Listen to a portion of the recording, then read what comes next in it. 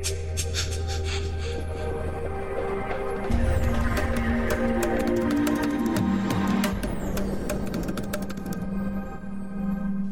from the Faroe Islands, I want to wish you welcome to the podcast Research in Leadership in Schools, Early Childhood Settings and Social Care Settings. Some of you may maybe wonder, where is the Faroe Islands? Faroe Islands is in the middle of the North Atlantic Sea between Iceland, Norway and Scotland. I am an assistant professor at the University of the Faroe Islands, and I research in the area of leadership in schools, early childhood settings and social care settings. Well, today, as usual, I have an interview with a researcher in the area of leadership. I hope you enjoy the interview.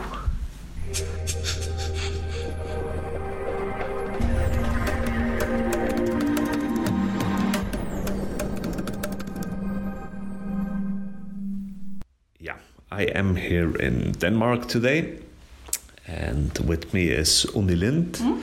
She works at the University College of Copenhagen and is now enrolled as a PhD student in Roskilde. Welcome to the podcast, Unni. Thank you. Yeah, and Unni, she has published a lot on several issues in daycare, and she has also done several things on leadership in early childhood settings. But today, Unni, we are going to talk about a broader issue. We are going to talk about the issue of well-being, and well-being has been researched previously, but you are kind of taking a rather a different approach to research well-being in early childhood centers. So what is your approach when you research well-being?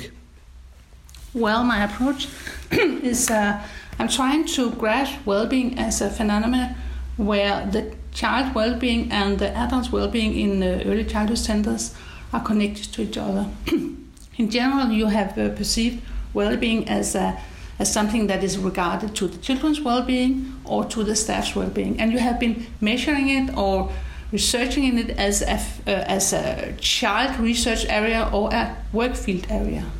But in general, I would argue that in early childhood settings, the life that children and the staff are shared, and therefore the well-being processes are also something that they are that are shared. So you could say that I am also trying to critique and work out another concept for well-being in early childhood setting, or you could say in any pedagogical setting in general, also school or social areas.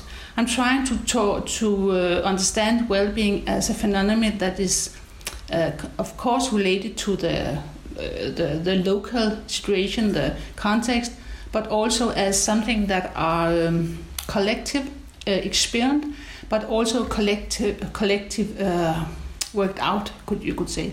And least but not but also very important is that well-being is something that is not only about joy and pleasure. It's a phenomenon where there's a lot of conflict involved, and there is the interest of the children on the staff, and among the children and among the staff and among the leadership is a never-ending source to conflicts, and also because when one child want to be happy because he wants to play in a corner of the play yard, at the same time the pedagogy could have an interest in that. Well, we have to work with the dialectical reading now, so they are both trying to make the everyday life pleasant for themselves and their work or their life, but it is a conflict because they have different interests.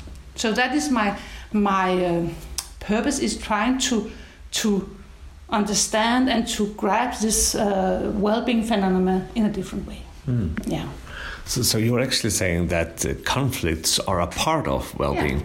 Yeah. And in general, we have we have been perceived it as something that we have to avoid, or that's something that are there, but it's not a part of, you could say, the well-being work and the well-being issue. But well-being is, if you are looking at well-being as something that are on the stake amongst people, then it becomes clear that we do not want the same thing, and our life is together, but it is also some life where we are, you could say, bumping into each other in a lot of different ways, with the body, but also with the mind or the feelings and so on. Yes. I think myself, I have, as you're saying, been thinking about well-being as something which could go on between the children and the staff separately. Yeah. But when we see it as something happening in between the children and the staff, is it then kind of more relational? Are you focused on relational issues?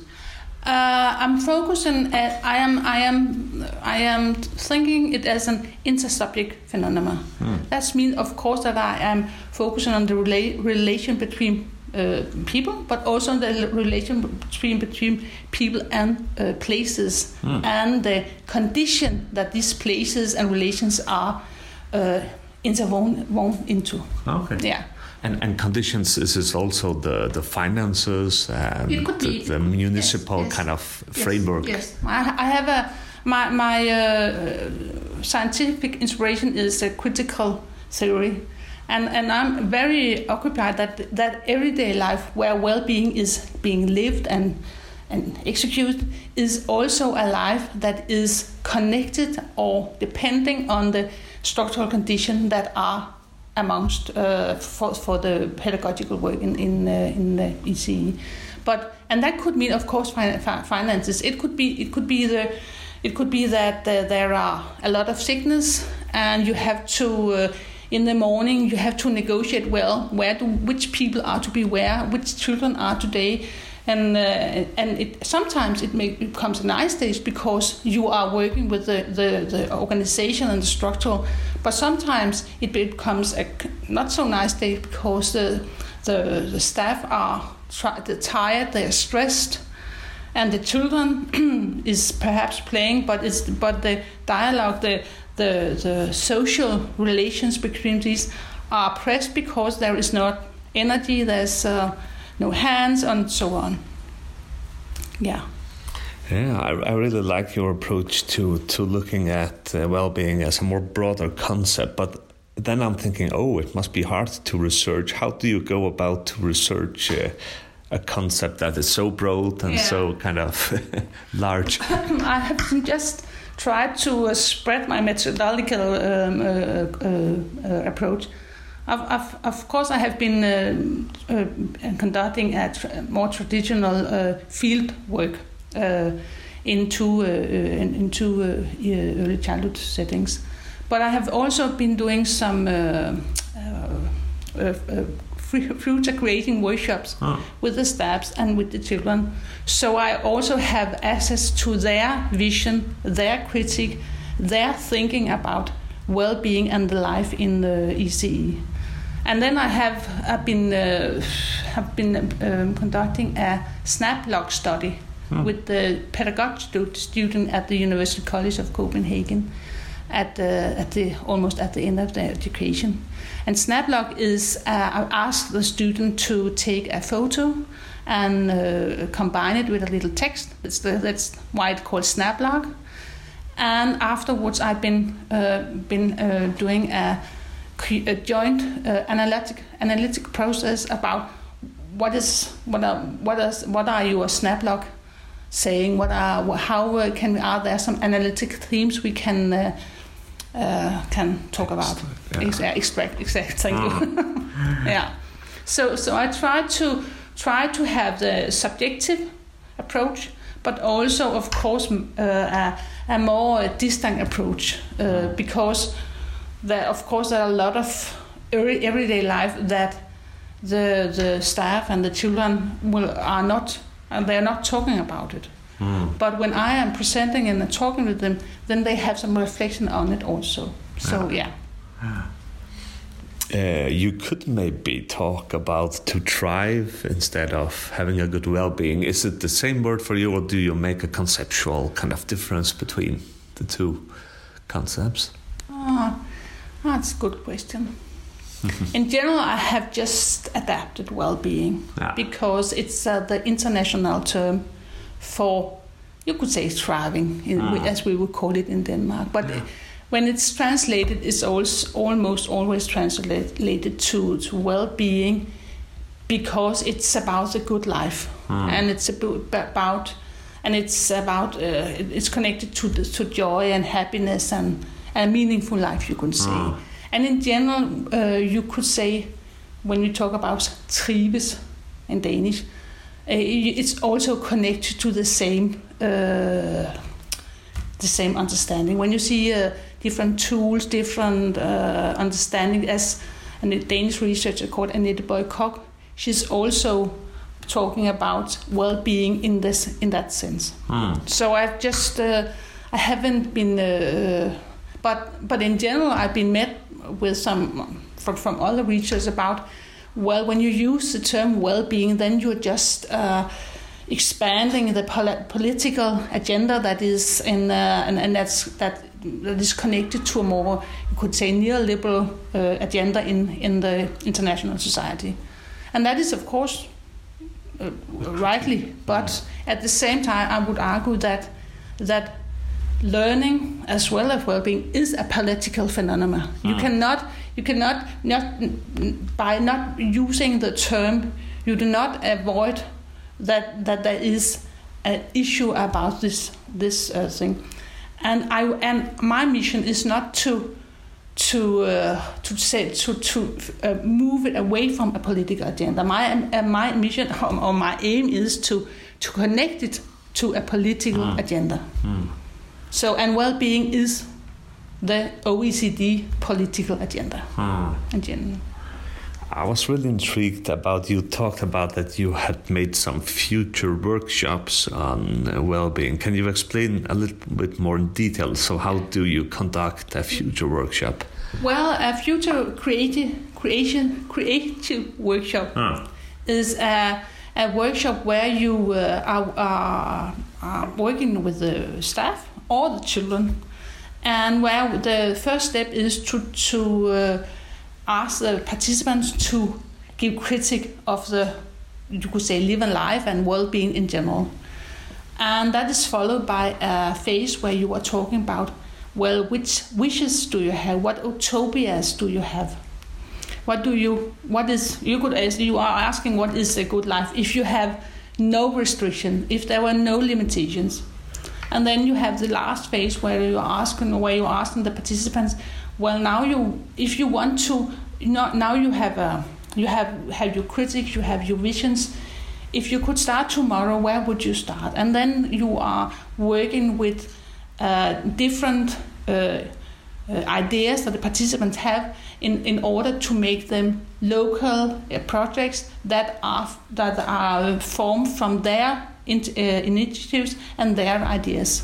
So it's a way of researching and working with participants from below, from a bottom-up perspective, and trying to make transformation of practice in relation to what the participant thinks is necessary, not what the government or what the local municipalities think good pedagogical work should be. It's the participants, you would say, So now you are researching several daycares, and you have some student pedagogues which are doing some SNAP log.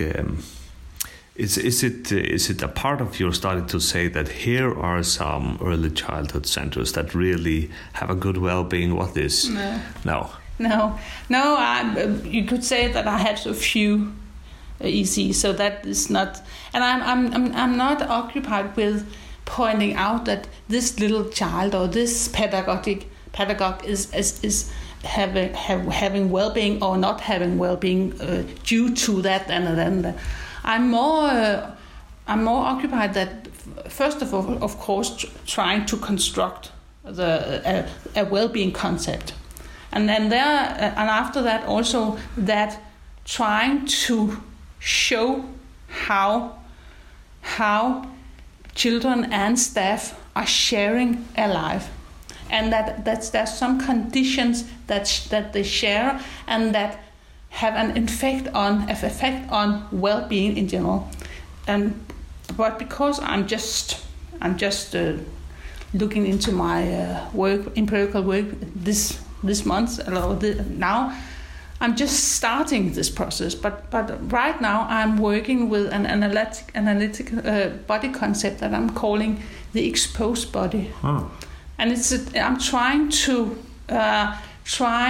because in the children's workshop the children was telling me a lot about how their everyday life was full of they were hit, they fell down, they were a lot of way of telling that everyday life was about being the body was hurt in different ways, socially or physically or yeah.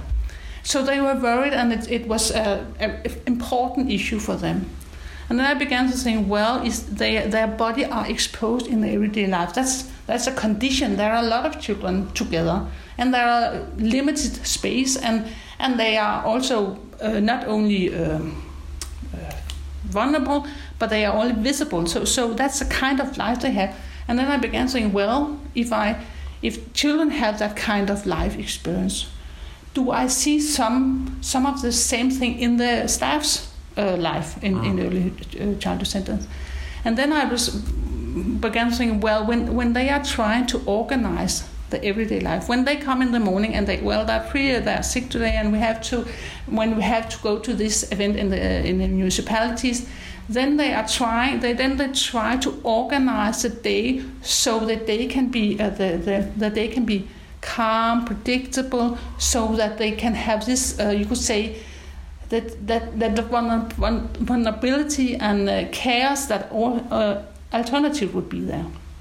So I began to think it as a way also to pedagogical work with the exposed life in you could say, practical settings. So that's why I'm trying, and that because that also helps me to understand why the staff and also of course the leaders are sometimes so stressed and pressed in their everyday life, and if I can say grasp it with this body concept, then I can understand why they are so exhausted, because they are working all the time with, and they are also very visible for each other. All the pedagogical work is not as the school teachers who have his class on his own. They are also seen all the time by the children, but also the colleagues. So that you could say complex. I'm trying to develop a body concept or construct a body concept to understand this kind of pedagogical and work and life in early childhood settings as an important aspect of well-being process.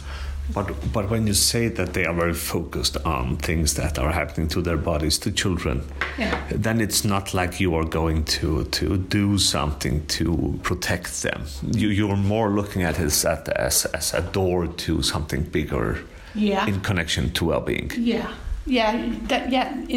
my PhD, that's the aim. But you could, because I would also argue that you have your body is part of your everyday life. You cannot escape your body.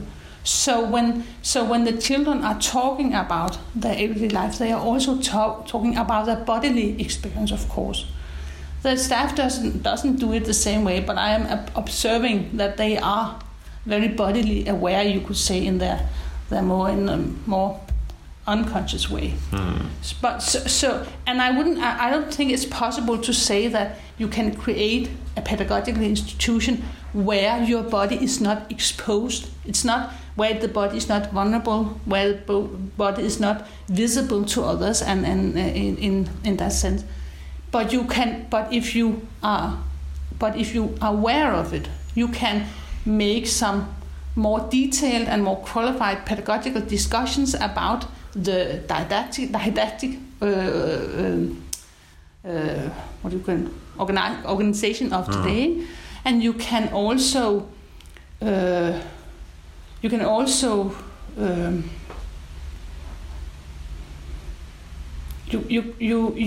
get you have an understanding that this is also that this is a condition that is a shared condition between the children and the adults, you can say. So it also, for me, opens an understanding that we sometimes have to understand and research,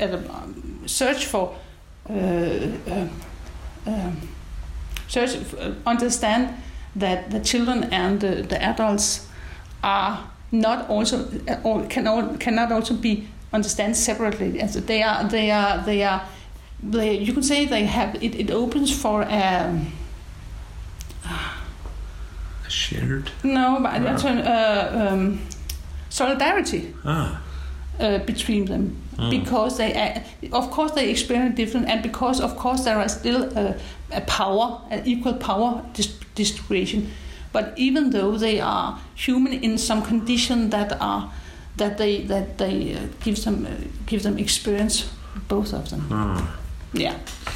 So when you talk about well-being, and if we take this issue of what is happening to their bodies, you're not talking about the individual children with their body, but you're talking about well-being as a more social concept. Yeah.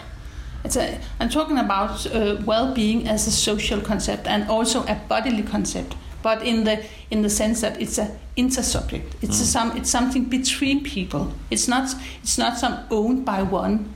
It's something that are shared, and it's something you could say that we are doing with each other.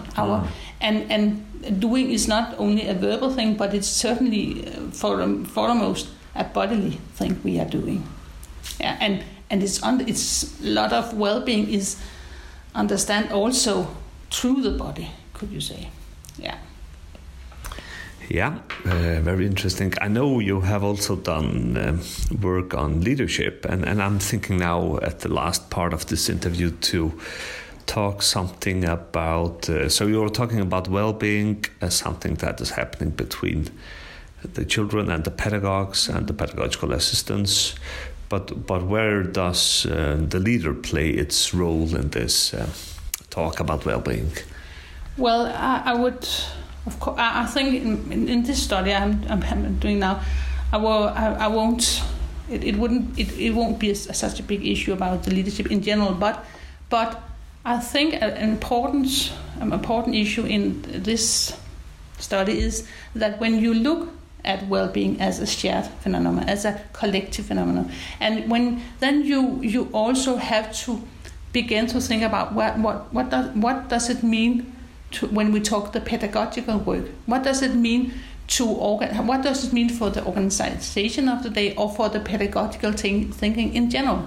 So I would think that the leaders or the municipalities in general, if they are, to say, in line with this kind of thinking, would begin to think that when we focus in our demand or our conducting the institution, we have to it's not sufficient to look at and making aims for the children's life, and then we have a staff that are looking at the work life. We actually have to work when we want to develop our institution. We have to work with children's life and work life together.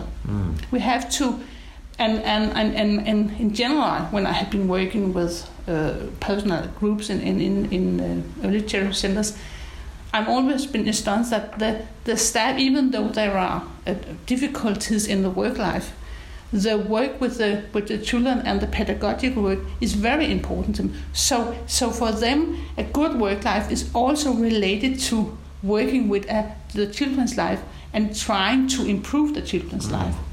But I think a lot of the organizational work and the way we deal with it is to separate it. And we are then the leader and the institution are going to the municipalities and one of them did in the institution that were involved in a previous research project. Then they go to the municipalities and ask for a consultant to come and work with the staff. And then I saw they have a lot of, you could call small papers hanging on the walls where who's saying, well, remember to say good morning to your colleague, remember to recognize the other, and so on. But it was enclosed in the working group, and at the same time the children's life and the formulation of recognition of children continued as a separate but not affected what do you call it, track or sport.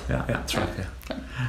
So you were saying that even though you look at well-being as something that goes on between the children and the pedagogues and the pedagogical assistants, then the director, she must not kind of look from a distance. She must be a part of what is going on between the children and the staff.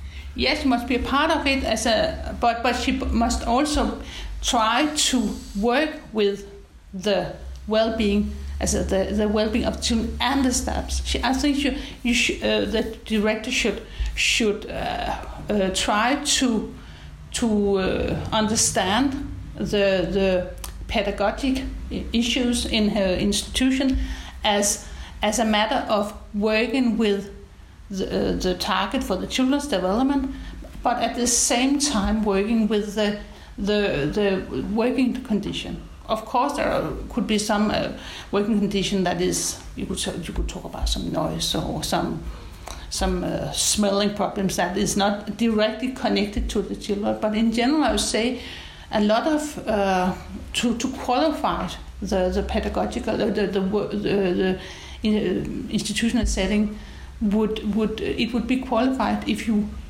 were working with these two aspects together. Yeah. Very interesting on it, but time has already run out. That's the way. If I have some English listeners, do you have any stuff that you have published in English? No. Actually, only in Danish. Yeah. But I have some listeners from the Faroe Islands, from Norway, Sweden, Denmark. So where can my Nordic listeners go to find some articles you have written in your books? Is there a homepage or Google Scholar? No, I think at the University College of Copenhagen we have a staff profile. Yeah, and we also have I forgot what we call it because I haven't used it so much. We have a knowledge platform, I think, where some of the publications sometimes, or at least some name on publications are mentioned. So if they go to ucc.dk and then go for the knowledge base and then search for your name. I think in Danish it's called Genvej til viden. Okay. Yes. I think.